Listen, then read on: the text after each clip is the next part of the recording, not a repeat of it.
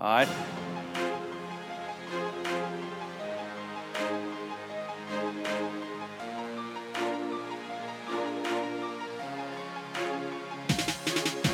Good morning, afternoon, evening, brunch time, lunchtime, almost football time in Tennessee time.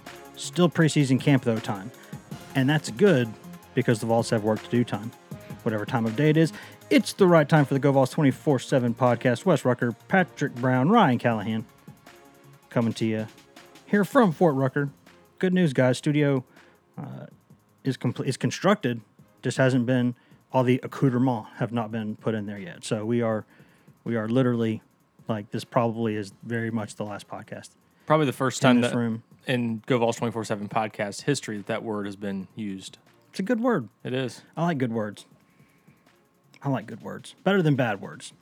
And I've been saying a lot of bad words this week, but I'll be telling you more about that later. We will get right to the football first. Guys, Tennessee has had a preseason camp scrimmage now. We're going to discuss that here in just a little bit. But first, we do have some injury news to get to. We're also going to get to your questions later on here at the end. But as always, we're going to try to get that tradition back going again. One quick note before we get going. I will say that we're going to start doing these on our Football Friday podcast is now going to be a Football Thursday podcast because with the season coming up, we want to give you guys more time to listen to them before games on Saturday. Yeah. So here's the new, I'll call it the planned schedule.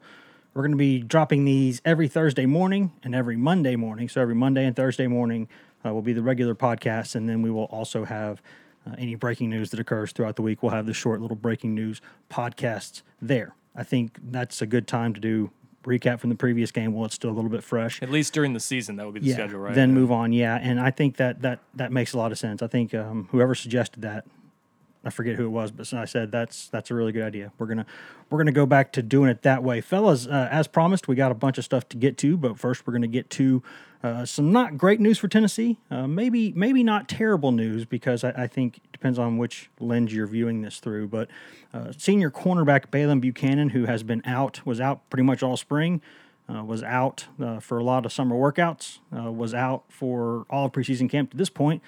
We had heard that there was something going on there that was sort of unusual, and now we know for sure that it is a narrowing of the spinal column somewhere.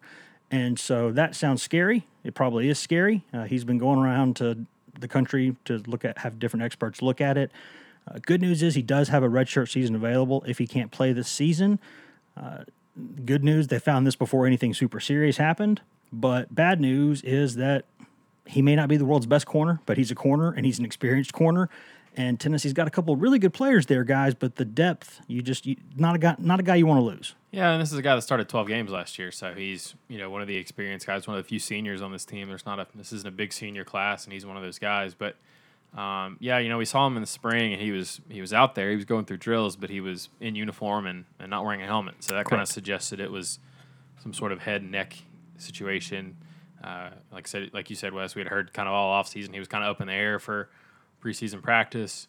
Jeremy Pruitt said before they started their first practice and came out and said, we'll evaluate in a few weeks. And then, Tuesday, he kind of just came out and kind of opened the lid on everything and explained everything what was going on. So I'm not a doctor. He's not a doctor. I don't know if there's a condition that is that Buchanan is dealing with, but it certainly sounds like one that could obviously prohibit him from playing football anytime soon and possibly again. So it's a tough situation for him, but I think obviously Pruitt saying that he's got a redshirt year suggests that Buchanan is still thinking about playing and still wants to play, and they'll just have to kind of see where it goes. But for the foreseeable future, they're going to hold him out of practices until they kind of get a better idea of what exactly happened and how it happened and what's next.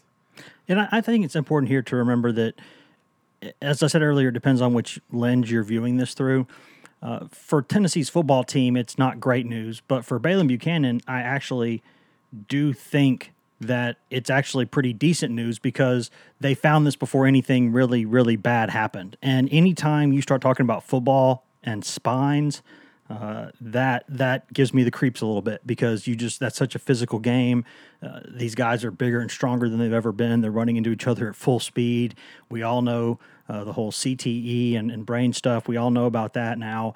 But let's not forget that before that was a thing, people were still, even before they were really, really, really concerned about long-term concussions, they were concerned about things like spinal column. And we've seen this happen with a couple Tennessee players before. It's not an unusual football thing. It does happen. But they found this before anything really bad happened. And I think that's the most important news here. And it's I don't want to sound trite when I say that, but Bailey Buchanan's a kid who's a pretty sharp kid. He's going to have a pretty good career doing whatever it is he wants to do after he's done playing football. And I think he is someone who should be grateful right now that they found this because the alternative could have been bad. Definitely, and it's good that we have a better feel for that situation because there was obviously a lot of uncertainty before, trying to assess what was going to happen at that start position. He was always the big wild card. So now, we don't know how long it'll be, but obviously it certainly sounds like he's not going to be available to start the season, and we'll see how long beyond that there without him. But this is it's a better situation than it would have been a year ago. If they were short a cornerback like this last year, would have been a disaster. This year, I think they're at least better equipped when you throw in guys like Warren Burrell and some of the other, second year and first year guys. Even a guy like Kenneth George, Sean Schamberger. You've got other options there that can play and enough athletes back there to get by. So it's better. But as you said, it's never ideal to lose a veteran like this and to be without a guy that's played a lot of football for you. So even though Tennessee's secondary is probably in a better position to absorb this than say the defensive line, taking another loss if they had to deal with another injury on top of Emmett Gooden, that would be a blow there. In the secondary, you're better equipped to deal with it, but it's still not a great situation, and you hate to see it, and you hope for Bailey Buchanan's sake, obviously, that things get figured out and he's able to return to the field. But obviously, it's a good thing that they were able to avoid, like you said, some sort of more serious situation emerging as a result of it. And here is, now that we've discussed the super important part of this, the most important part, which is basically the health of Bailey Buchanan long term, let's talk about what this means for Tennessee. Tennessee's got a couple of good corners that we know about. These are guys who I think most people assumed would be starters, maybe not at this point. We'll talk about that here in a second, but Tennessee does have some pieces here. You just rolled off the 5 names right now that 4 or 5 names Tennessee has a corner right now. And I think there is a drop-off behind the top 2 or 3 guys, but you're going to see that every program in the country, save for maybe Alabama, or Clemson these days. You're going to have some drop-off there. That's just the way it goes. But I think Tennessee is okay to absorb this right now. I don't think this is anywhere near as bad as the Gooden thing was, but I do think it's worth noting that it is a significant thing for Tennessee because – we'll be honest, Warren Burrell's had a really good preseason camp. He had a really good spring. This is a freshman who he might be threatening Alontae Taylor for a starting position at one of the wide corner spots right now. And I think he's probably going to be out there for the nickel at the very least. So they do have some options there, but it's not a great situation, this loss. Yeah, and one of the things we've talked about and something I wrote earlier this month is how important it is they find somebody at that star position. Wes, you're a Buchanan defender. You've said he's solid, reliable player, but I think if you're Tennessee, you look at his absence potentially as a chance to upgrade. But you got to find the right guy to play that spot, and I don't know if there's a clear option there. Lately, it's been Sean Schamberger that's been getting a lot of the first team work. He got a lot of the first team work there on Sunday during the scrimmage. He's kind of been a hot and cold guy since Jeremy Pruitt and the staff came over. He's got a lot of talent, but he was in the doghouse. Didn't even make the trip to the Georgia game last year. Wasn't even on the travel roster, and then he started their next 2 games. So that tells you kind of how up and down he was a little bit last season. So if he can find some consistency, maybe he can make that position his. And they're going to get their 5-6 best guys on the field in the secondary. And so if Schamberger proves to be one of those guys, he'll have earned it with some of the guys they've got there. But you'd like Buchanan was a versatile, dependable guy. You knew what you were getting from him every day. And now you're going to be playing somebody there that's new to the position, and you got to figure out who that is, and I think they're still kind of looking for that. Yeah, because if they're sitting there, let's imagine they're sitting there in Gainesville here in about a month or so, give or take, and Buchanan's not a guy who starts, but let's say one of those young guys goes out there and the swamp gets to him, he gives up a big play, he's all over the place psychologically, knowing that you can go to 2-8 there on the sideline and be like, hey, go in there. Go in there go in there and give him a spell. He might go in there and help settle the defense down. He's a guy who, even if he doesn't start, you want to have on your team. So that's where this becomes a loss for Tennessee. But the good news there is that Warren Burrell, I don't think this is a fluke anymore. When you've had a good spring, a good summer, and now a good preseason camp, you're probably a pretty good player. And unless he just completely cowers with the lights on as a true freshman, which some people do, if he doesn't do that, it sounds like this is someone that they think can help them right now. So, and he's going to have to. I think the only good part of this situation, again, it's they have honestly a handful of scenarios for how they could sort this out, at the star position. If that's where Buchanan was going to play, and it looked like that was going to be his main role on this team, now, again, the emergence of Warren Burrell gives you options. You could slide Bryce Thompson into the star position. Maybe Burrell could even play there too. Alontae Taylor theoretically could play there. Don't know of any reason he couldn't.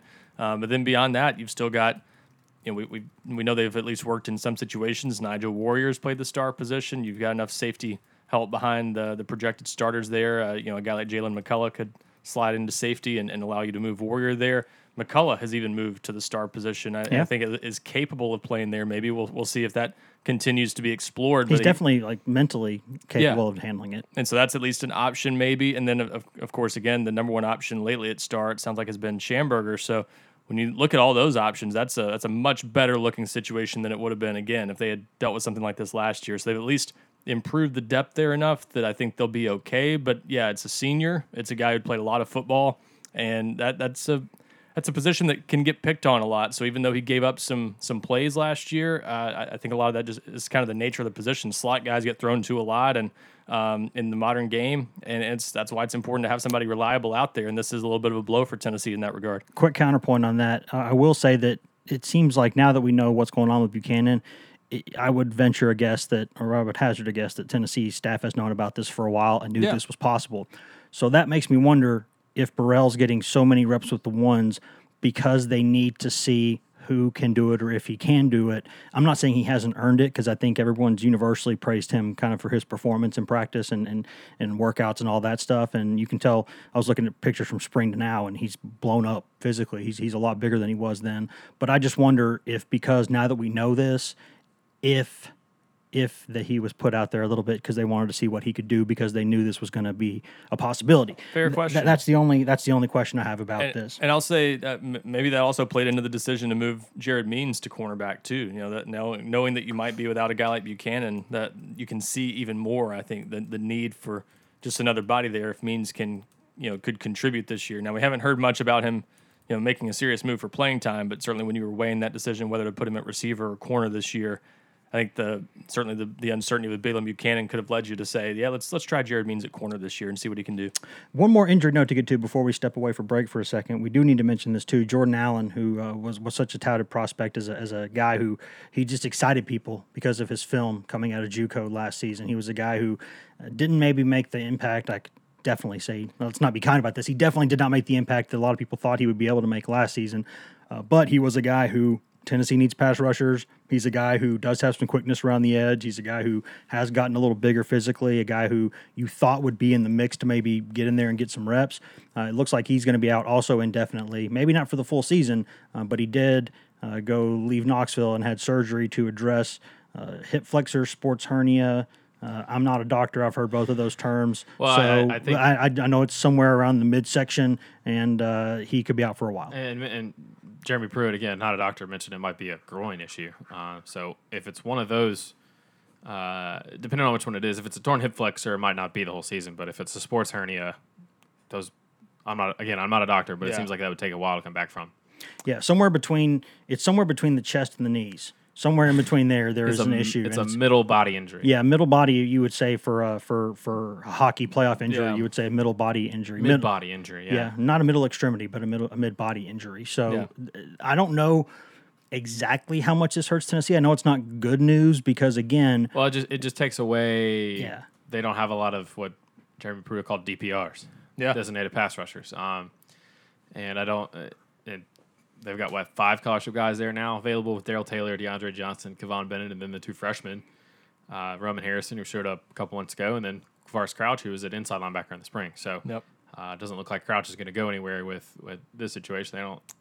They could use Daniel Batuli and maybe some other guys and maybe like a pass rush edge rusher situation like on third downs. But in terms of outside linebackers, this sort of hurts a little bit of the depth they didn't really have anyway. Yeah, this is that's not a position where they really needed to lose somebody. And West, you mentioned he didn't make the contribution a lot of people might have expected last year. You got to remember he wasn't the typical JUCO guy in the sense because he'd played like wide receiver and stuff in the past. He didn't have a lot of experience in this role. So I was really looking forward to seeing if this year he could sort of take that step forward and maybe he still can come back and show some progress. But obviously we hadn't seen him during camp, and now we know why. And this is a blow for Tennessee to not have that depth and to not have that. At least another wild card to throw in there who could give you some talented upside if he could make some progress this year. Yeah, he was dressed and off to the side early in camp, which makes me think that they tried to repair this without having to go through surgery, and then they just said, you know what, it's just not happening. Let's just surgically repair this. And I think that's good because there are some staffs in the country, and I think Tennessee in the past has done this, not the current staff, but people who were there previously. I think they were too quick to put some people under the knife. I think you can manage these things better, and sometimes it's better for the long term. I know a bunch of Tennessee players, former guys now who are in their 30s, 40s, and say, I don't know if I needed a couple of those surgeries. They've seen second opinions since then and had doctors look at it afterwards, and they're like, it still hurts. And he's like, well, yeah, because you had it surgically repaired when you didn't have to, and those kind of things. So I like that they don't want to cut unless they have to. I know Tennessee basketball has done that forever, and now they're starting to do that in football too. And I think that's a really good sign because sometimes you can't avoid surgery, but sometimes you can. And I think they try to, which is good. But I will say this before we go to break.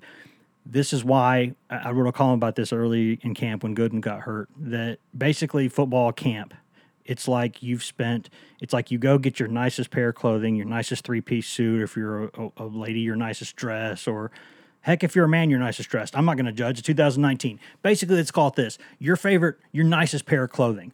And you get it dry cleaned. You get everything pressed. You lint roll it. There's not a seam anywhere on it that's out of place, not a thread anywhere. And then you walk out the door and go into a hurricane. That is what football reminds me of because you are going to have guys hurt. Even the guys out there are hurting. Yeah. So this is why people like Saban are never satisfied. People like Dabo never satisfied, because Parcells back in the day, Belichick now, these guys, they're never satisfied because they know you're going to need most of the people in that room at some point. And this is why that depth is important. And this is why you don't want guys transferring. This is why you work so hard to get guys in your program and then keep them there. This is why, because you need depth, and that's... Look at Tennessee now. You take Gooden out of there, and then you take Allen out of there, and now you're saying, what do you do with Crouch? Is he more needed at end a little bit or at outside backer, or what are you going to do with him? It leads different problems emerge when guys start getting hurt. And the season hasn't started yet, and Tennessee's already experiencing this like a lot of other teams are. So this is where you are. And we've seen this with Tennessee's offensive line in recent years with other positions, but we see this again. Injuries tend to have a way of finding Tennessee's most vulnerable position depth-wise and exploiting it even more. And Tennessee needs to hope that those 5 guys on scholarship left at outside linebacker stay healthy. Another couple of injuries at that position, it becomes a little bit more of a crisis. So yeah, every day for Darrell Taylor needs to be a maintenance day. Yeah, serious. I mean, put him in bubble wrap, just hang out there on the side, and then when it's game time, go get him, Hoss. And like Patrick said, it's not as bad as it sounds because you do have Daniel Batuli, who I think probably will get some third down work on the outside and things like that. He's a good pass rusher. Yeah, you got some other guys who can help. And you could maybe move a defensive end or defensive lineman out there too if you absolutely had to. Yeah, I mean, maybe like a Latrell Bonfils. Maybe But what's Batuli now? 6'4", 252. He could line up, put his hand on the ground if he needs to. Yeah. I mean, you've got answers or options there, but.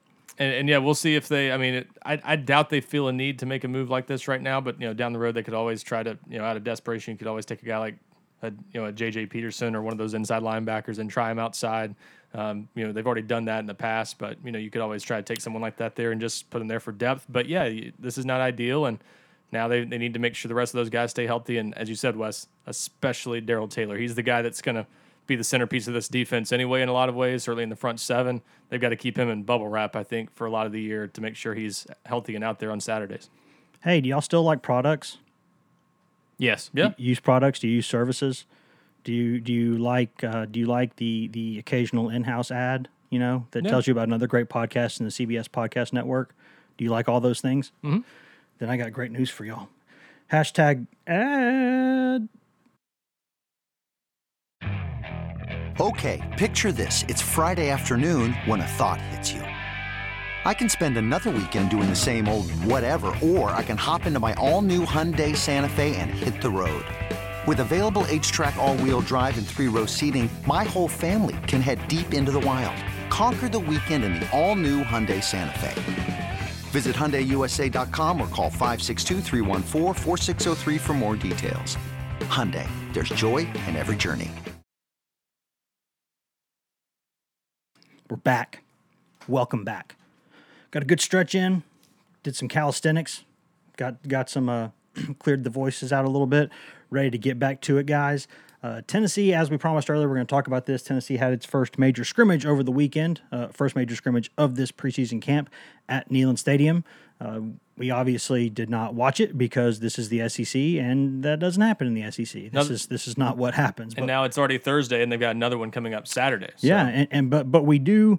This is not our first rodeo. We've been doing this for a while. We know people in the program. We've heard a little bit about some of the things that happened. We've talked to some people off the record about it, some people on the record about it, and we know a little bit about what happened in that scrimmage. We can bring that to you. And guys, it seemed to me like, and feel free to tell me if you've heard something different here. The story of the day seemed to be the offense started a little bit slow, a little bit sluggish, picked it up as it went on, and that it wasn't necessarily a sloppy scrimmage overall, but it was a typical first scrimmage and that there was plenty of stuff to clean up. That's sort of the general theme I got from it. Yeah, I think that's fair, and I'll let Patrick get into more of the details. What Jeremy Pruitt said, on Tuesday when we spoke with him for the first time afterwards, it was a 99-play scrimmage. He pointed out that they started off in some third down work, which he said kind of got the offense maybe a little bit off track to begin because you're not settling into a routine. You're trying to pick up third downs. You're not just putting the ball down and playing. Yeah, you're not easing into the run game and things like that. You're trying to pick up 3rd and 7 or 3rd and 11 or whatever they're running. So that I think got them out of rhythm a little bit to start. So I don't think they looked at it as a bad day for the offense necessarily. That's at least a plausible explanation, but. Yeah, not Jarrett Garantano's best day, he said, and he pointed to some issues on both lines of scrimmage where that's still just a young defensive line and inconsistency on the offensive line. He said going into the second scrimmage they've got to clean up some penalty issues and all sorts of minor things like that pop up that can be big things once you get into games, and that's kind of typical first scrimmage. I think they got out of it. There's a lot of progress they still need to make over the next 2.5 weeks. Yeah, that's always the first scrimmage. It's always you got more to do and more to improve, but you do get to kind of see where you need to improve and where you want to improve, and that's I think Pruitt said that this week every phase of the game, offense, defense, special teams had sort of goals that they were really focusing on this week. I think this is the week that they are out of class, so this is the week where it's like all football all the time, and. Used to be when you had 2-a-days, but you can't do that anymore. Yeah. There's RIP 2-a-days, but I don't miss them. Yeah, but just in terms of some of the specifics, Eric Gray had a touchdown, fresh running back. Tim Jordan got in the end zone. Marcos Callaway caught a sort of a a jump ball. It was a jump ball over Warren Burrell, who got a lot of first team work. Henry those To'oTo'o. Two have gone against each other a lot in camp. Henry To'oTo'o has got a lot of first team work and looked pretty good from what we heard. And I think Dominic Wood-Anderson got in the end zone too. But I think overall, I think the defense may have edged the day for saying who won. That's quote probably unquote. a fair guess. And certainly talking to Brandon Kennedy and listening to Jeremy Pruitt talk about some of the offensive line, there's some things they need to improve there. I still think they're moving a lot of guys around up front, a lot of different combinations. A lot of guys are getting work with the ones at different spots. So they're still trying to figure out what they're going to do there. Now, Interestingly, though, the combination we heard in the scrimmage that started with the first team included Riley Locklear, right, at right guard. Yeah. And then Back from the dead. Still Marcus Tatum at right tackle.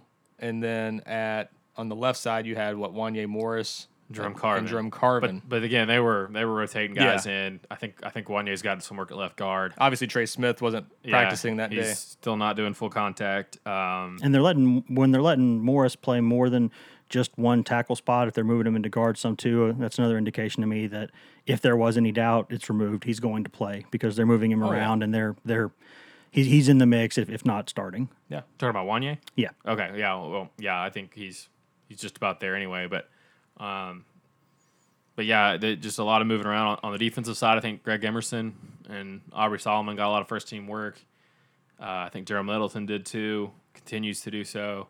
Emerson, I think, showed some nice things. I think Roman Harrison had a sack with the twos. So Emerson may be the surprise of the defensive line over the last week or so. Yeah, he looks like a guy that could, maybe be sliding into that starting nose tackle job. We got to see. He's got to do it for more than just like a week.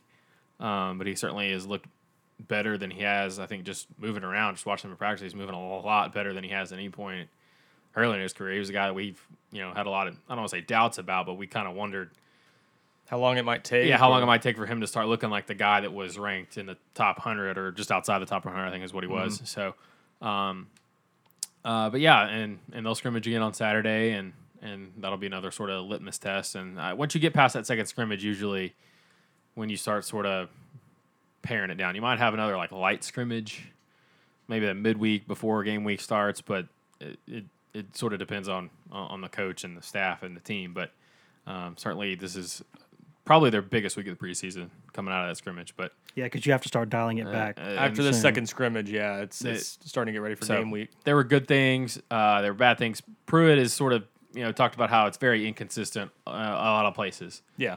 Some players and positions will flash, they'll look good, and then the next minute they won't look good.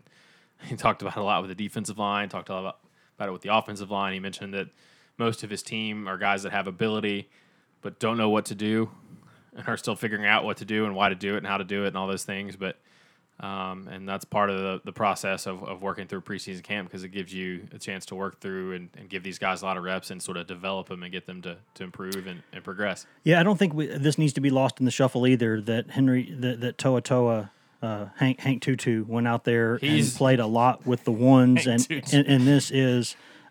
he seems like the real deal already. Yeah, there's a couple guys in this class that it looks like, and I was talking about this last week. I know there's some similarities there, but could they, would they have to shoehorn kind of Batuli and Hank Tutu both in there together, or how would they do that? And they did it for the first scrimmage, so they were already working on that. So he's going to play.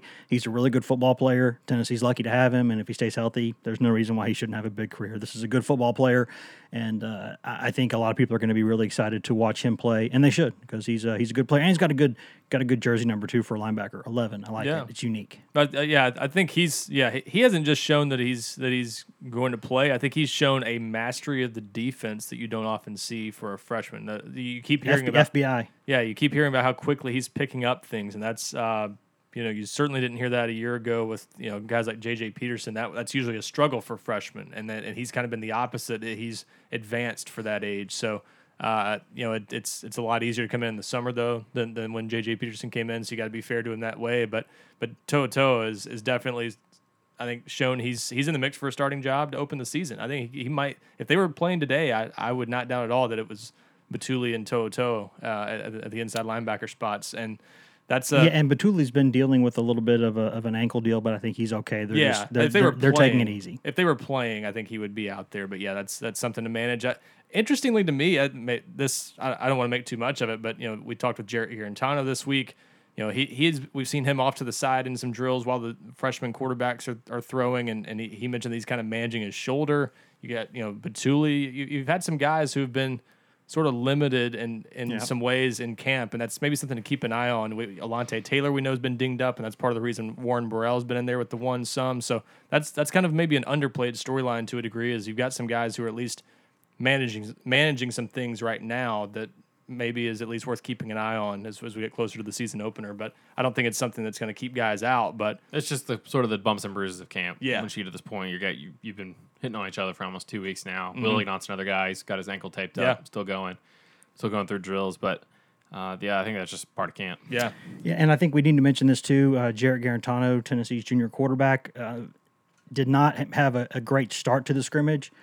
Now, again, before people start panicking about that, I need to say that Jeremy Pruitt has come out several times and said that he said this multiple occasions. He's gone out of his way to say Jarrett Garantano has had a great offseason and a great preseason camp. He has said both of those things. Actually, he said really good, but what's the difference between really good and great? You're splitting hairs there. He's had a really good camp.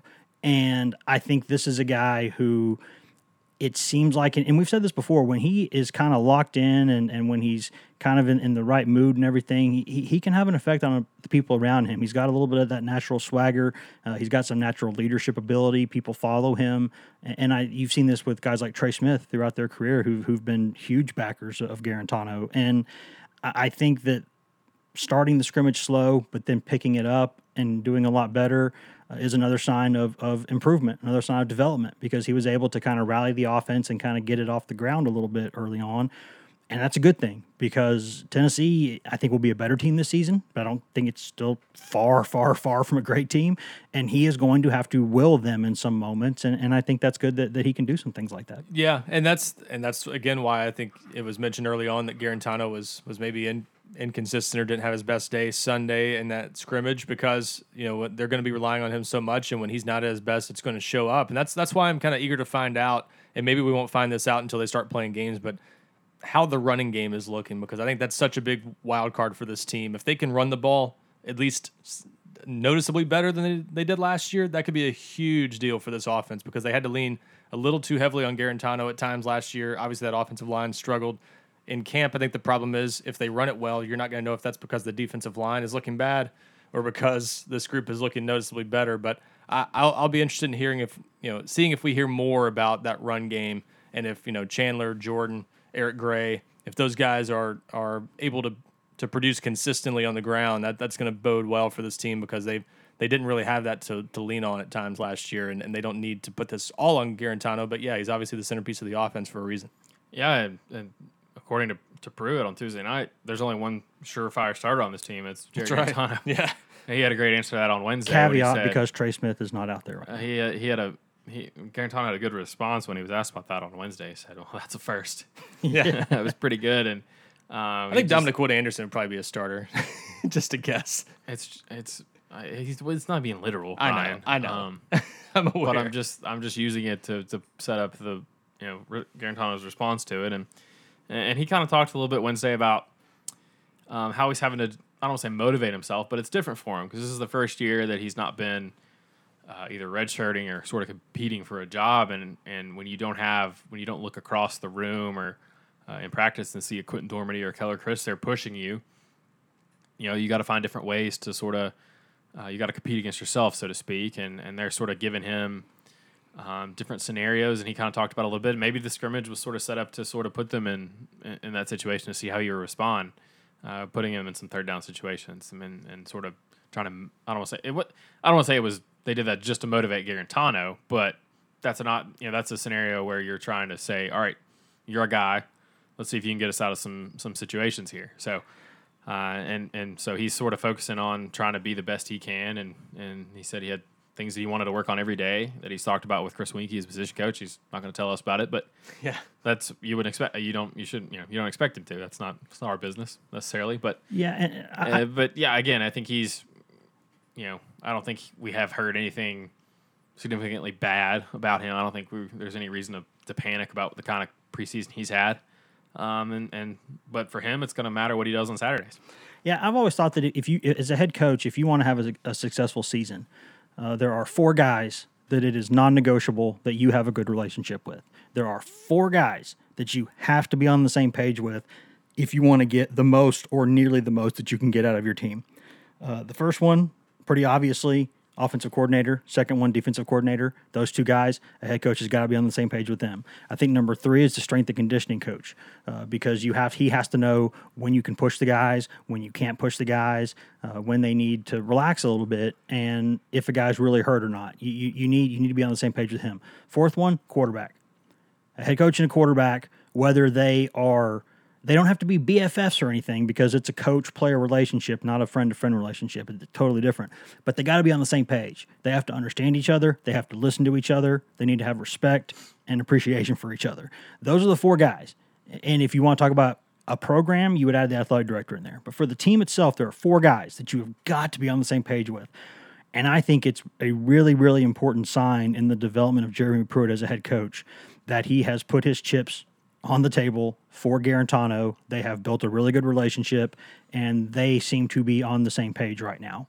And that gives you a chance. It doesn't guarantee you anything, but it gives you a chance. And I think that's been a really, really important topic in the offseason that we cannot discuss enough. Yeah, and I think it's, as much as anything, an important step in the evolution of Jeremy Pruitt as a head coach. I think they both sort of recognize this offseason, hey, we need each other. If I'm Jarrett Garantano, I need Jeremy Pruitt to be on the same page with me so that we can run the offense the way it needs to be run. He's a veteran quarterback at this point. Jim Chaney's made this point, that he needs to be helping on the field and getting them in the right plays, and he needs to.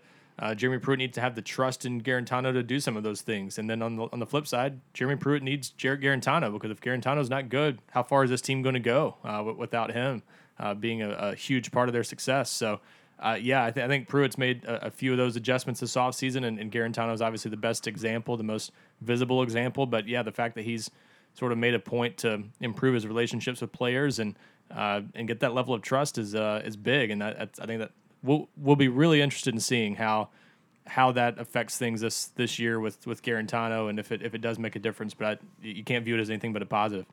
Yeah, and I think that I was thinking about doing one more thing before we went to break here. I don't know if I'm going to do it now. I thought about playing the audio of Jeremy Pruitt talking about the defensive linemen on the team who are kind of like driving with their eyes closed. Do you think we should play that before break, or just go to break? Because it's on the website. I can tell people to go see it on the website at GoVols247.com, the best website on all of Al Gore's internet.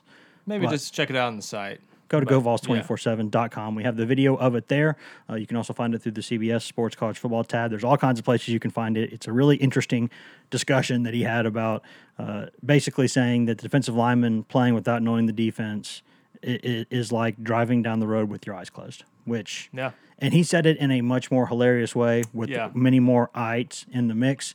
He was in ite mode. I thought Tuesday was one of the best moods Pruitt's ever been in when he dealt with reporters, which to me is a pretty good indication that they had a pretty decent practice that day, because he was in a really good mood after practice. We've heard of them having several pretty good practices. He made the point going into the scrimmage last week that they'd had back-to-back really good practices at that point, and several good practices, I think he said, up to that point. So that's a good observation on your part, though. I think moods ebb and flow a little bit throughout camp. He doesn't hide them. Yeah, and the fact that we've seen Pruitt in a pretty good mood a lot of those days and talking about them having good practices, I think he definitely likes this team more than he probably would have said a year ago. I think he liked last year's team in a way too, but I think this year, knowing the roster is much more so his and his staff's, and then knowing that he's got better relationships with a lot of those guys, I think there is a noticeable difference in him this year, and he knows there'll be growing pains with some of those young guys they're playing, but I think he feels like this team is in a better spot this year going into the season.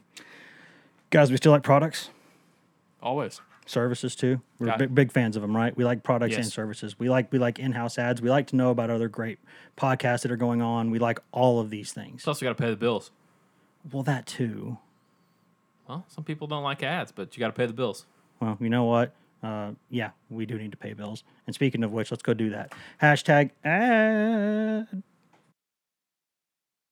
This episode is brought to you by Progressive Insurance. Whether you love true crime or comedy, celebrity interviews or news, you call the shots on what's in your podcast queue. And guess what? Now you can call them on your auto insurance too with the Name Your Price tool from Progressive. It works just the way it sounds. You tell Progressive how much you want to pay for car insurance, and they'll show you coverage options that fit your budget. Get your quote today at Progressive.com to join the over 28 million drivers who trust Progressive. Progressive Casualty Insurance Company and Affiliates. Price and coverage match limited by state law. Welcome back. Good break. Ready for the home stretch. Got Prince Michael barking a little bit here in the background, so it's good. I think you know what that means, guys. The mailman is here. That's what that means. It means the mail time, and that is perhaps a segue that I had not even thought about. Yeah. But let's get to the mailbag. Yep. How about that? I thought that's where you were going with that to begin with. I didn't know until I started talking. Nice segue there. Good job. Yeah. It was accidental. I'm not going to take too much credit for it. Some podcast magic. Yeah. Before I get to that, I will say the first mailbag question comes from me, and I got to ask this question to both of y'all really quickly. So, my wife decided that we both have to go on a diet, and I hate when you don't make those decisions for yourself. And here's the thing, though. She still looks fantastic. She looks great. Like, we just got back from Barbados, spent the whole time in a bathing suit, looked great. What I'm wondering is, you look terrible. Is this a comment? Is this a passive aggressive moment from my lovely wife saying that I may not be the problem here? Yes, it probably is. I mean, I think that's probably where that is. Ryan, do you agree with that or not? It's not in Ryan's nature to agree with most things. No, I mean, Because she's like the exact same. So it's like I'm thinking, are you saying I'm the problem here? Is that what you're saying? Is that what you're saying to me? I mean, our house has been under construction for a year, right? We haven't been able to exactly, we had to do a lot of takeout dinners. It is what it is, people. Okay, I'm getting older. I'm 36. Deal with it. Gosh, 36 going on 55. that's true. Be 37 soon. God, I'm old. Here we go. To the questions. We got a bunch of them here from GBO121 on GoVols247.com on the checkerboard. Couple of good questions here. We did discuss the first one, but I'll mention it anyways. How significant of a loss is Jordan Allen? Not just talking depth here. Was he projected to make a move this season?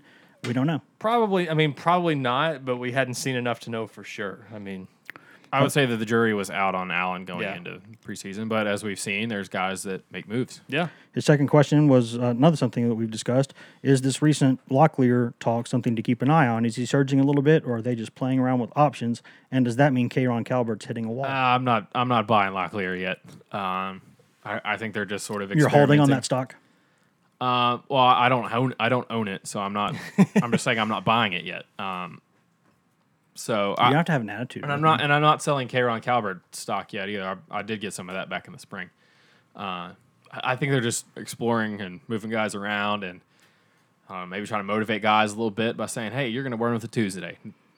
Most of these guys want to run with the big dogs, want to run with the ones, and so if you give them a day and say, "Hey, you're going to work with the twos most of the day," maybe that lights a fire under some guys. I'm not saying that's exactly what's happened here, but it could be. And I wonder, too, if they're not just looking at these options, because it's one thing to say you're giving guys equal reps, but when you're looking at guys with the twos, you're naturally looking at them when they're surrounded by guys who are theoretically not as good as your starters. So the only way to get a true evaluation of a guy like Locklear or whoever it is, Ryan Johnson, that we think might not be in position for a starting job, the only way to get a real look at those guys sometimes is to put them in there with the ones and see how that group looks with them. So I think it's probably just, like Patrick said, exploring options. And I still would consider him an underdog in the race for the starting job, but definitely in the mix. I mean, I'm not counting him out by any means, just not sure he's there and, really running with the ones every day. Another question from same guy, GBO121, who definitely gets his money's worth in this episode. But you know what? Hey, to the victor go the spoils. That's right. He gave the effort, early bird, worm, etc. Does Nigel Warrior have the cover skills to play star nickel effectively? I'll answer that first. I do not know, and I would lean toward that would not be my preference. I would be skeptical of his abilities there, but hey, Jeremy Pruitt knows more about defensive backs and coaching that position than I ever will. So if he decides that he's capable of playing there, I will defer to him. But right now, just based on what we see of him covering as a safety, I'm a little bit skeptical of that one. I do question his coverage skills, but it may not be the worst thing to have him down there near the box. You can bring him off the corner for blitzes. Exactly. He can help in run support. Really great run support. When maybe Tackling's a big deal at that position. I'm not saying he's like an extra linebacker, but I think there were a lot of times last season when Tennessee was in their nickel or in their dime and they got run on. And so if you have a guy that's down closer to the line of scrimmage that's better against the run than maybe a more true cornerback, then maybe there's the trade. Maybe that's the trade-off. But I think Schamberger's getting most of the first team looks. Now, obviously, they got to figure out who their second, third options and so on back there. But A good idea. I do think Warrior is an option there. He can play it. He worked there in the spring, and so he's going to probably know the position pretty well. But that would be the concern. That would be the question mark with me. Would be him in coverage, but I think he also brings some value there that maybe some other guys don't. Yeah. Another question, again, from the man who's getting his money's worth. Are these all in one post, or are these separate posts? A couple different posts. They're spread out. Is there any chance that Carlin Fields-Aimee or Carlin Fields-Ames, if you're Jeremy Pruitt, ever gets and stays healthy long enough to contribute? I do think he will help this team at some point this season. Not in a huge role, but I do think because of his speed and elusiveness, they'll try to get him the ball occasionally. But he has to come out and practice first, and we haven't seen him this month. So That is very true. until then, yeah. it's sort of up in the air. Agreed. Up in the air. And you but- can't say just he's a senior because he spent time playing another position and he needs all the running back reps he can get right now. Yeah, and they need him. I mean, they've only had 4 guys out there at times this camp. Only one day I think they only had 3 scholarship running backs, right? So they've had some. A couple injuries away from Chuck and Duck. Yeah, they've had some limitations there numbers wise, and yeah, you'd like to see Fields-Aimee out there, but I think he'll play some. I think similar to last year, you play him in spots if he's healthy, but I wouldn't expect him to be a big part of the regular rotation because right now that looks like that'll be, some combination of Chandler, Jordan, and then Eric Gray and Jeremy Banks thrown in there probably too. Another question: Where would y'all put Kenneth George Jr. in the cornerback pecking order? Thompson, Taylor, and Burrell are clearly the top three, but where does Kenneth George Jr. fall behind that? I think he's in the top 5. I don't know if he's in the top 4. Yeah, I don't think he's not gotten as much, not generated as much buzz, I would say, this camp as I thought he might based on some offseason talk we heard. But I think he's in the discussion for some playing time still. I wouldn't rule him out. I think saying somewhere in the top 5 is probably pretty That's accurate. top 5 among corners. Yeah. Not defensive backs. Oh gosh, Yeah. yeah. Among corners. And he's probably more. You think he's more of a star at this point than a corner? Or do you think he can play both? Probably both, but Yeah. he hadn't really made much noise this camp. And I wouldn't say that he's. I don't know that he's in the 2 deep for sure. I mean, I'd be hesitant to say top 5 for sure. I don't know that he's probably not ahead of some of the if you're ranking all the defensive backs, which is what they will do. They're gonna not play their 10th best guy just because he's their 3rd best corner or whatever. Mm-hmm. I would say he's beyond a few guys there too. Because you're talking Schamberger's and The one possible exception to that McCullough, is Theo Jackson. I think is still a factor. Yeah. I don't want to say still a factor. He is a factor. I think he's maybe even ahead of McCullough at this point. But the one situation where that does not apply is there are some guys, mostly if you can play corner, you can play safety at least reasonably well or somewhere. Some guys, on the other hand, just because you can play safety does not mean you can play corner. And so I do think there are times where you say you want to put your next best DB out there, but if it's a corner, sometimes you have to shoehorn him in there because there are some safeties you don't want to be playing at corner for different reasons. So you do want to put your next best out there if it's possible, but in some cases it's not possible. It usually is, but sometimes it's not. Final question here from GBO121. Season starts today. Who's your number 2 quarterback? Go ahead, Patrick. both. I think that's probably the actual answer. I think the guy that is more likely to win that job in the long run is Maurer. It seems like. But I think going into the season it would be It Shroud. seems like Jeremy Think so? Pruitt likes Maurer because I asked him about those two guys the other day, and he's like, "Hey, Maurer can run and make plays when the play breaks down," and didn't barely mention Trout. So. Yeah. And then he didn't say this, but he probably thought, and you've seen the offensive line, right? Yeah. Well, and also too, he's a defensive coordinator, so a lot of his views on football are sort of framed in that philosophy. And he was how many running quarterbacks he had Alabama Fitz when he was there? Yeah. How many times? I guess he. Bama made adjustments on that, but it took a while. At Florida State, they had Jameis who could kind of run around too. So I think he sort of views from a defensive coordinator standpoint as a quarterback that can turn a wrong into a right or turn nothing into something.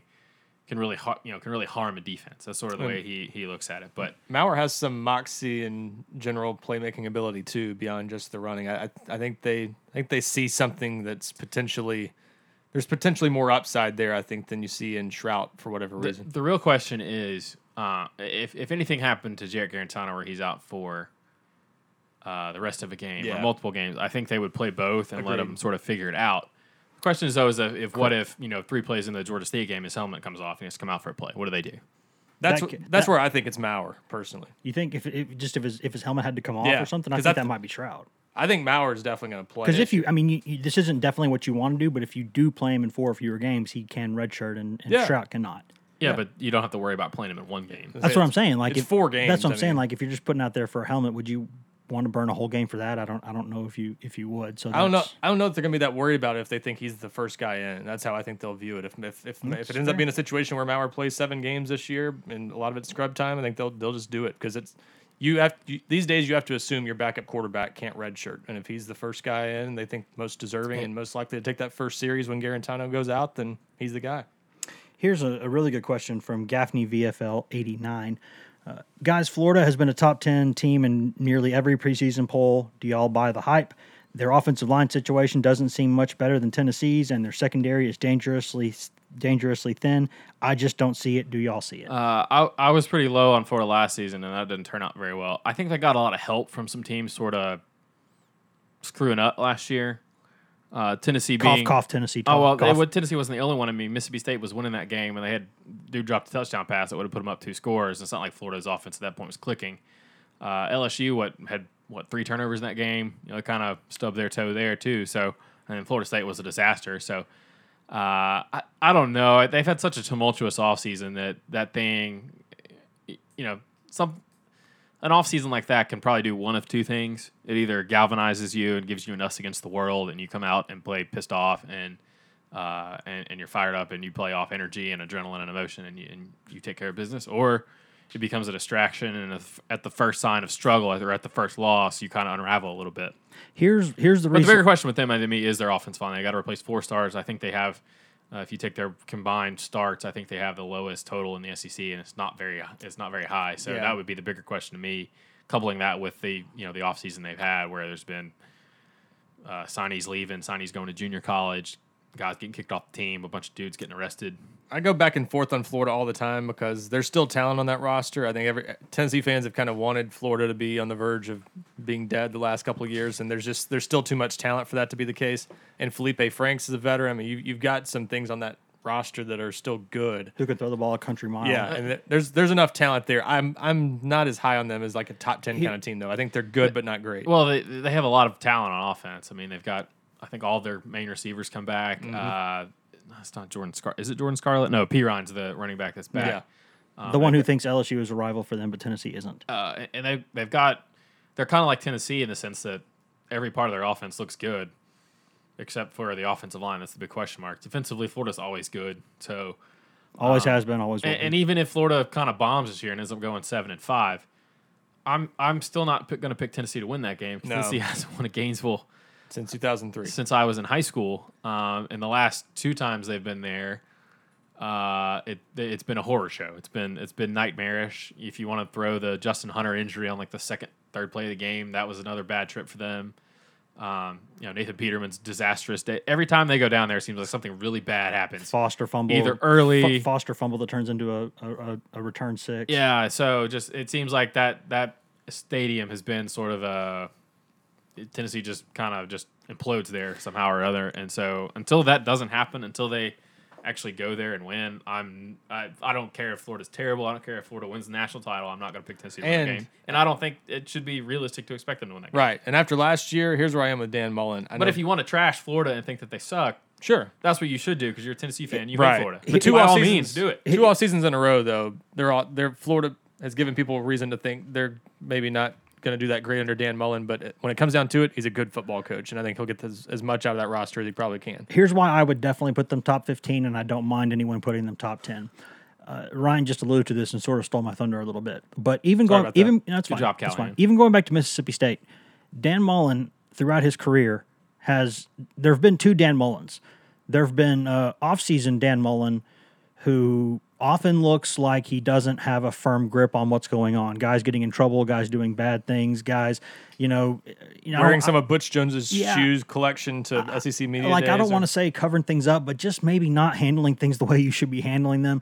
Saying things like, "Oh, did none of my guys who got arrested for crimes against women get charged for it?" Like, Yeah, you can't. that's- Whether it's true or not, you can't say that. Come on, man. and everyone sort of in the industry knows Mullen's just kind of an awkward guy. He's from up there in New England. He's just not in a league where so many of the coaches share so many things in common. He's just very different. Always has been. Always will be. But I'll say this: there are 2 Dan Mullens. There's the offseason Dan Mullen, who I always go, "What? Do you even know what you're doing?"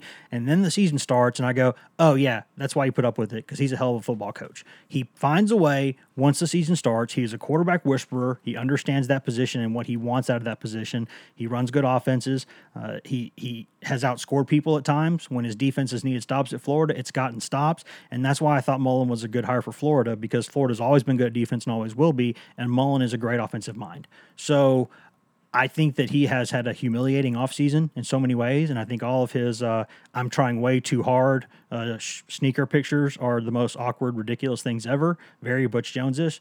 But at the end of the day, the guy goes out there and he puts teams on the field that do pretty well. So I think that's why I would put him in the top 15, and I don't mind if anyone puts him in the top 10. That's where I am. I think we need to end this Florida segment because people get mad when we start talking about the Gators, people- especially when Wes is over here touting their top 15 credentials. I mean, And Tennessee could have hired Dan Mullen, by the way. yeah, you ask a question. That's another time. I've heard that. Yeah, and if Florida had not offered, Dan Mullen would have been the coach of Tennessee. Very likely. Question here, a couple of them from our good buddy Blake 11367 867 back. 5309 1800. Lots of numbers there. 10-10-220. Who does Tennessee have a better chance to beat this year, Florida or Missouri, and why? Missouri because it's not Florida. That's my answer. I think Missouri's pretty good. I would probably say Missouri, though, just because who knows. Their situation with the bowl ban is sort of out there. That game's late in the season. What are they playing for at that point?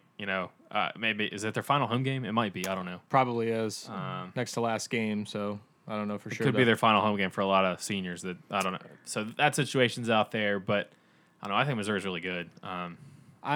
It's so hard to say because I've thought this like a few times in the last several years that Tennessee's going to be better in November because they'll have young players that'll be playing well by then. But then you have injuries that offset that and more than offset that sometimes. So it's hard to speculate on how bad their injury situation will affect things this year. But I would lean Missouri. Florida's almost a 17-point favorite, which I think is a little high, in that game early on.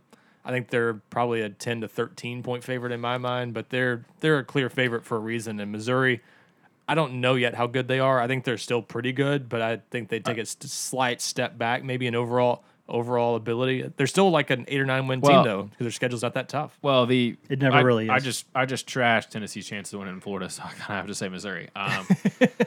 But yeah, I mean, I don't. I don't think Barry Odom's that great of a coach because that team was a 10-win team last year and they won 8 and 5 and could have lost 2 more games to teams they should not have been that close with. But that's neither here nor there. They have a really good offensive line. That was one of the biggest offensive lines Tennessee played last year. Some of those dudes are ginormous. They've got an NFL tight end in Alberto. I'm not going to say his last name because I'll bomb it. They have the leading returning rusher in the SEC back in Larry Roundtree. I think he had over 1,200 yards last year. He seems like he's been there 5 Jonathan years. Johnson. Little bowling ball of a guy. Jonathan Johnson. Is he the one from Memphis? He's from Memphis. Okay, yeah. Emmanuel Hall is the one from Nashville. Okay, Yep. Hall is gone, but Jonathan Johnson's still there. They've got some other guys that are pretty good. I think they have an Arkansas transfer too to help bolster that receiving core. They have one of those offensive linemen you mentioned is Paul Adams of Nashville. And they've sort of bridged the quarterback gap from Drew Lock. They're going to have Kelly Bryant this year. I still think Kelly Bryant's a pretty good quarterback. They'll have to change kind of how they run the offense because he's more of a runner than Lock was, but they can do that. And then they've got the guy from TCU, I think. I don't know if he's eligible this year, but he was starting for him last year, and I think if he might be the next guy behind Bryant. And remember, they still have some talent on defense that Tennessee was trying to poach, if I'm not mistaken, this offseason when they were mad at Tennessee for getting after their guys that were free to go anywhere. I think a few they got mad at Tennessee for following the rules. Yeah, they were defensive guys though. I think that Tennessee was most interested. That's a compliment right there. That says if Tennessee's wanting your players, then your players must be pretty good. So that was a breakout the ambulance moment. I think one of their guys has had over 100 tackles the past 2 years. Yep. I think they bring back pretty much everybody in the secondary. They had a defensive lineman or two that were. They always do. I mean, I think, and their schedule's I don't want to say it's a joke, but I think they get Ole Miss and Arkansas out of the West. So if they win less than 9 games, then my stance on Barry Odom not being that great of a coach will be further verified. It's South Carolina that I think they play early in the season. If they win that game, they could go 6 or 7-0 to start the year. And then their quote unquote tough non-conference game is West Virginia, which is new coach, no Will Grier, rebuilding. We got a lot of great questions here, so we're going to get to them, but we're going to have to go rapid fire now a little quicker. Here's a combo question from a couple guys, one of them being Blake, a million digits. Ryan, you get this one, I'll get the next one. And then the other part of the question comes from Big Orange Dilly. Dilly. First question was from Blake. It was, are Nigel Warrior and Trayvon Flowers locked in as starting safeties versus Georgia State? Second part of that question from Big Orange Dilly is, outside of Warrior and Flowers, who will be behind those two for reps? I think those are pretty close to locked in as starters. Flowers has missed some time lately, so that's maybe at least something to keep an eye on. But as long as that's not an issue, I think he's just minor bumps and bruises. I think he's fine, and those two have been the starters every time they've been out there together. So I think they are.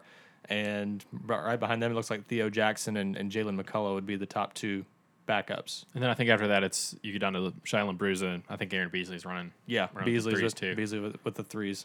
Yeah, and I'll just go ahead and quickly say that I think Warrior and Flowers will be the starters if they're both healthy going into the season. That's what I said. Big Orange Dilly had a couple more good questions. If y'all had to choose one position group that will be pleasantly surprising this season, which one would it be and why? And he did clarify pleasantly surprised in a good way, just to double down on that. I'll go on a limb and say the defensive line. Hey-o. I think Bold I think a lot of people think that they're in big trouble. Bold Pat. And they still might get run over some games. But I think they got some guys there that can get the job done that won't be spectacular, but that will be solid. And I like Tracy Rocker as a defense an assistant coach. Now they could bomb and be terrible and make me look bad, but I don't know. I'll go them even without Emmett Good, and I think they'll piece together something and be okay. I would. And at this point, being average is probably exceeding expectations of that group because a lot of people think without Emmett Good that they're in trouble. Yeah, I thought about going with that. I think my answer would be outside linebacker because I think there's been a lot of concern about. Really? No, there's been a lot of concern about opposite Darrell Taylor, what you're going to get out of that position. Again, this is the second Thunder steal. Oh, sorry. No, go ahead. Finish your thought. I thought you were saying really because Darrell Taylor is like one of their best defensive players, and I'm saying they could surprise. But I think they will get enough out of that position that I don't think it will be looked at as a major concern. It'll just be a thin position that is an injury or two away from being a problem. But if those guys stay healthy, I think they'll be good enough, and they'll piece things together with Petuli on third downs or whoever they need to put there. I think, again, Henry To'oTo'o's emergence inside gives you more options with Petuli to play someone else there on third downs if you need. So, yeah, I think they'll get by at outside linebacker and be okay there. My pleasant surprise group, if I can't say the outside linebackers, I'll stick with the bold theme. I'll say the tight ends, and the reason I'm going to say it is because we all know Wood Anderson's a good player. I think he's going to have a pretty solid season. I think behind him they've got a lot of imperfect players, but guys who can do certain things pretty well. And I think Niedermeyer's a really good young position coach, and I think Jim Chaney is a hell of a tight ends coach too. I think they will find ways to get those guys involved. I think they will help with the protection game. I think they will make some plays in the passing game. I think there'll be red zone threats. I think that group could surprise. They need people. to, and I'll say this: I think they need to force feed Dominic Wood Anderson the ball because we've heard this storyline so many times about tight ends, and it doesn't always play out that way. I think they need to throw him the ball 4 or 5 times a game. Another question: do y'all see JJ from Big Orange Dilly? Do y'all see JJ Peterson having a role in the defense this year? Maybe something like a Gooden type last season where he played about 25, 30 snaps. I don't see it right now. I don't either. No. Maybe special teams. I think special teams is going to be the way he's going to have to, or injuries. Special teams or injuries is going to have to be how he earns his spot. Maybe late in the year, but early in the year, he's still sort of a work in progress, to use the coach term. It's been conditioning, it's been the playbook, it's been still multiple things with him. Well, he's not been healthy. I mean, I think he just got cleared for full contact this week, so he's got to get his shoulder right and then stay healthy for an extended period of time if he's going to make an impact this year. Mm-hmm. And a question from Loud Proud: what kind of emphasis and to what extent does this defensive staff place on tackling? Are they actually tackling in practice? They're not allowed to tackle a lot of times. There are new rules in place where you can really only go attack certain days. So, well, they full tackled in the scrimmage. Correct. So, yeah, they're not tackling every day. They mostly thud the way most teams do. That's the smart way to practice. You can't slobber knock every day. Well, the human body can't take it. And Jeremy Pruitt pointed out one of the reasons they were having so many injuries with Butch Jones' staff was players were falling to the ground too much or going to the ground some way or another. So Darren Kirkland Jr. on line 1. Yeah. So the way to limit that, getting hurt at the end of a marathon practice where they were tackling the whole time and just shouldn't have been. And you gotta be smart with that stuff. So the way to limit that is to thud most days and scrimmage. Scrimmages are when you tackle, and that's so far. I think you can't argue with the results. Aside from Emmett Gooden, they really have had pretty good luck under Jeremy Pruitt so far with practice injuries. Just a few more to get to here quickly. Talking about a no-hitter, Ryan. Good job. I know. From Duckval ATL03, good username, said last year Coach Pruitt publicly lamented that there weren't any leaders on this team. Who are the leaders now? Which player would the other players fear the most in terms of being called out or practice or having that guy knock on their door to call them out for not being vested and doing things the right way? Well, I'll probably say Darrell Taylor. And if you need any proof, just ask Trey Smith. Yeah. Not to revisit that, but I would say him. He's up there. I think Batuli's sort of a quiet leader. Nigel. I was going to say Nigel Warrior. We heard Nigel Warrior getting on his guys last week. Yep. With some colorful language. He's improved as a leader as much as anybody I've seen on this team. He is really vocal in practice. They weren't showing the kind of sense of urgency in a drill, and he was like, "Hey guys, we look like poop." Yep. He didn't say poop. Yeah. Yeah. I would go with Warrior on defense, and on offense, I think it's maybe a combination. I mean, Trey Smith will be a leader for the offensive line if he's out there, but I think the two that stand out to me are Garantano. Obviously, he's done more of that this year, and Juwan Jennings. I think Jennings is they've got several seniors, obviously, at receiver, but I think as a veteran with some spirit in him, I think he's become more of that type of role this year. Say what you will about Juwan Jennings. He's had some off-the-field issues at times in his career. He's had to grow up, but when he clocks in to work, he works. Always has, and always he's will. Very competitive, and he takes it seriously. And when he got mad and went on that that social media rant years ago at that coaching staff, that was because they wouldn't let him play. He is an absolute. I mean, he is, when he's in the building and ready to go, that dude is working. I think Pat made a great point about Darrell Taylor. I'll say this: you don't want teammates kind of going at each other too much. It's going to happen sometimes, but the simple fact that dude went at Trey Smith, a guy who just screams, "Do not ever come at me for any reason at all, unless it's to say, hi, how are you? You look nice today." Don't ever go at Trey Smith. He just looks like a guy who you just don't mess with. And Darrell Taylor, well, he didn't mind. He went at him a little bit. And that, to me, showed a lot of toughness. Maybe craziness, but, he's a guy who will get in your face. Batuli's a guy who has grown up in that area a little bit. He is not afraid. He does it in a very quiet way, but he gets to the point. I've seen him pull some linebackers aside and tell them in a very, very direct way that what you're doing right now is not cool. So he'll do that. Warriors grown a lot in that way. Garantano's gotten pretty good about speaking up. He doesn't mind doing that stuff. To answer the question overall, that has come a long way since last season, and I think the simple reason for that is that Jeremy Pruitt has identified some of those guys, and he's let some of those guys identify themselves, and they feel more comfortable doing that now. Last season, they were all trying to get a feel for each other. Nobody wanted to put a foot wrong in front of the new coach. Now they've kind of got a pecking order established a little bit in that way, so I think it's improved a ton. Just two more to get to. One from Haynes62 said, if Marcus Tatum ends up being the good choice at right tackle and Darnell Wright progresses as scheduled, could Darnell Wright be moved to guard by the end of the year to get him in the lineup? I don't see it right now, but possibly. I wouldn't rule it out. But Morris is the guy, because he was there in the spring, that they're cross-training a little bit Yeah. more than they are right now. Yeah, I think no right now. I think they want to keep it simple for him. Keep him at one position kind of makes it easier. Last one from the board. We might get to one from social media, but the last one from the board, which is, again, where we always go first to do these things, is the checkerboard on GoVols247.com. This one comes from Jay Johnson 331. Are we, the Tennessee fans, making a bigger deal out of recruiting at the moment than is needed? Is there cause for concern, or is this just what it's like to fish for the big ones? I think mostly the latter. Mostly the latter, but you don't want to be losing them to Kentucky in general.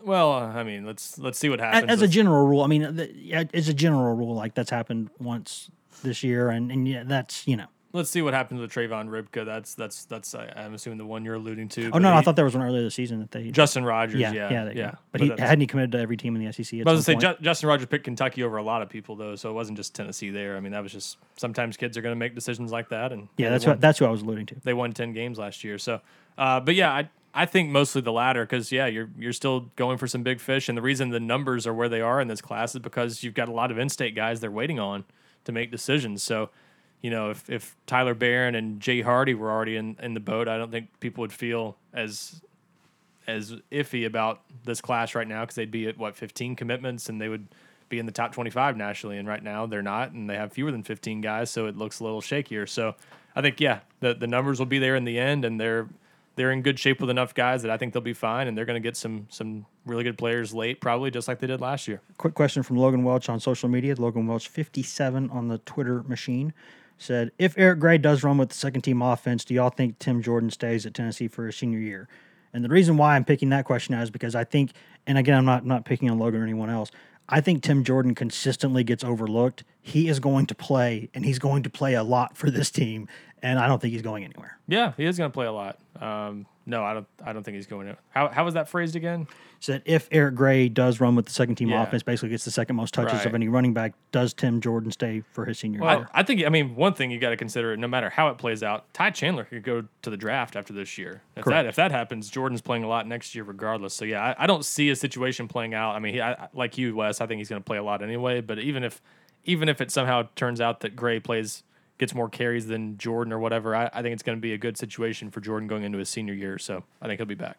Yeah, I'm kind of confused by that. I mean, it looks like there's going to be 3 running backs that are going to play a lot. First of all, I think people might be assuming too much about the role Gray is going to play. He's going to play, but I don't know that he's going to. It happens because he's been a talking Yeah. point for a week or two now, and the Gray's the new toy is always the new toy. But let's forget Tim Jordan. A lot of times last year started when Ty Chandler was healthy, so let's not forget that. Running back position where starting means the least. Correct. 'Cause In a you backfield could- like this, yeah. You could start and get 2 carries on the first drive, and then another guy comes in and gets hot, and you're you're over there, you're twiddling your thumbs, not playing. So, Well, but I think Jordan will have a role in this team, and if you're Tim Jordan, even if regardless of what Ty Chandler does, I don't see two Todd Gurley's coming in this class. No. So it's not like you're going to have to worry about a freshman coming in next season and taking your job.